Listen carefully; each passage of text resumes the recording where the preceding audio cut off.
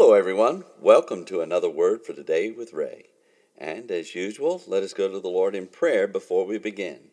Heavenly Father, we ask you once again to open your Word for us that we might see what you'd like for us to know about you and your Son Jesus. And by your Holy Spirit, we ask that you would teach us today. In Jesus' name I pray. Amen. The title to today's lesson is 14 Years, Barnabas and Titus, and it's taken from Galatians chapter 2 and verse 1. As Paul shares his persuasion toward the members of the Galatian church, he continues to review his history after receiving Jesus Christ as his Savior. He has already told them of his 3-year venue in Arabia with Jesus as his teacher. He has shared how he only visited Peter and James after his time in the desert, and he has referred to how the church members in Judea glorified God because they had heard of his wonderful conversion to Jesus Christ. But there is more. Paul continues to reveal his past to the churches in Galatia in chapter 2 and verse 1, where he wrote, "Then 14 years after, I went up again to Jerusalem with Barnabas and took Titus with me also." Paul says, then 14 years after. 14 years? Did we really just read 14 years? Did it take that long before Paul felt led to go to Jerusalem again? Indeed it did.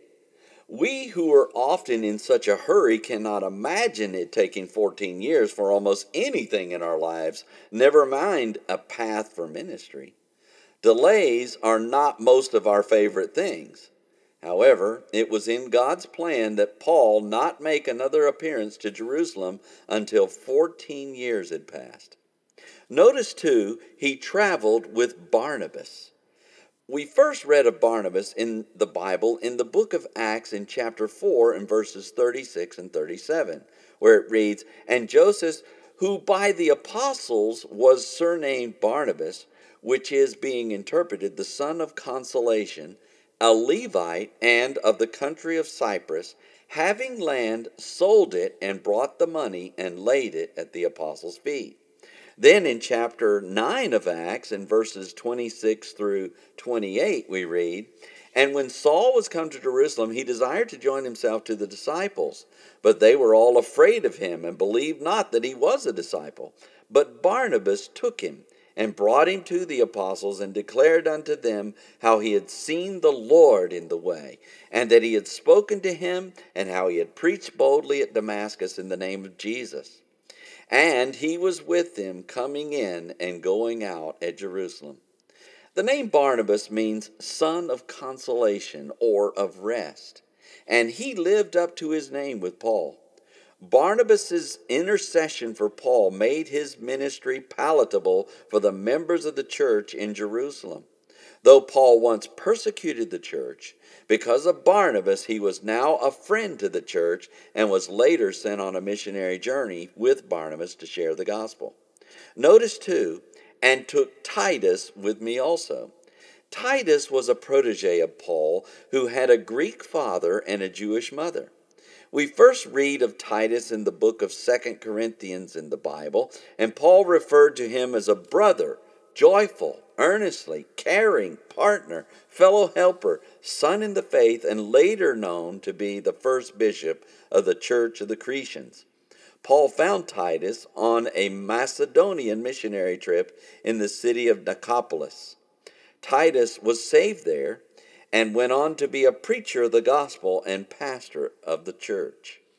Basically, Paul is sharing with the Galatian part of the team who traveled with him during his first years as a Christian. These men would be familiar to the church members and would add credence to his testimony before them. Barnabas knew Jesus Christ and demonstrated his love for Jesus by his offering and intercession.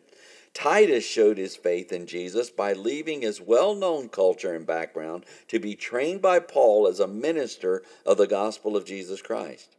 As Paul continues to build his case against the false teachers in Galatia, we notice his delays, his team, and God's plan for the spreading of the gospel. Oh, and there is so much more to the gospel of grace which he shares, but we shall have to wait till our next opportunity to share together.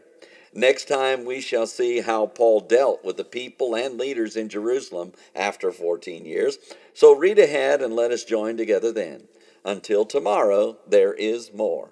And may the Lord bless you and keep you. May he make his face to shine upon you. May he be gracious unto you. May the Lord lift up his countenance upon you and give you peace as you continue to study his word in Jesus' name.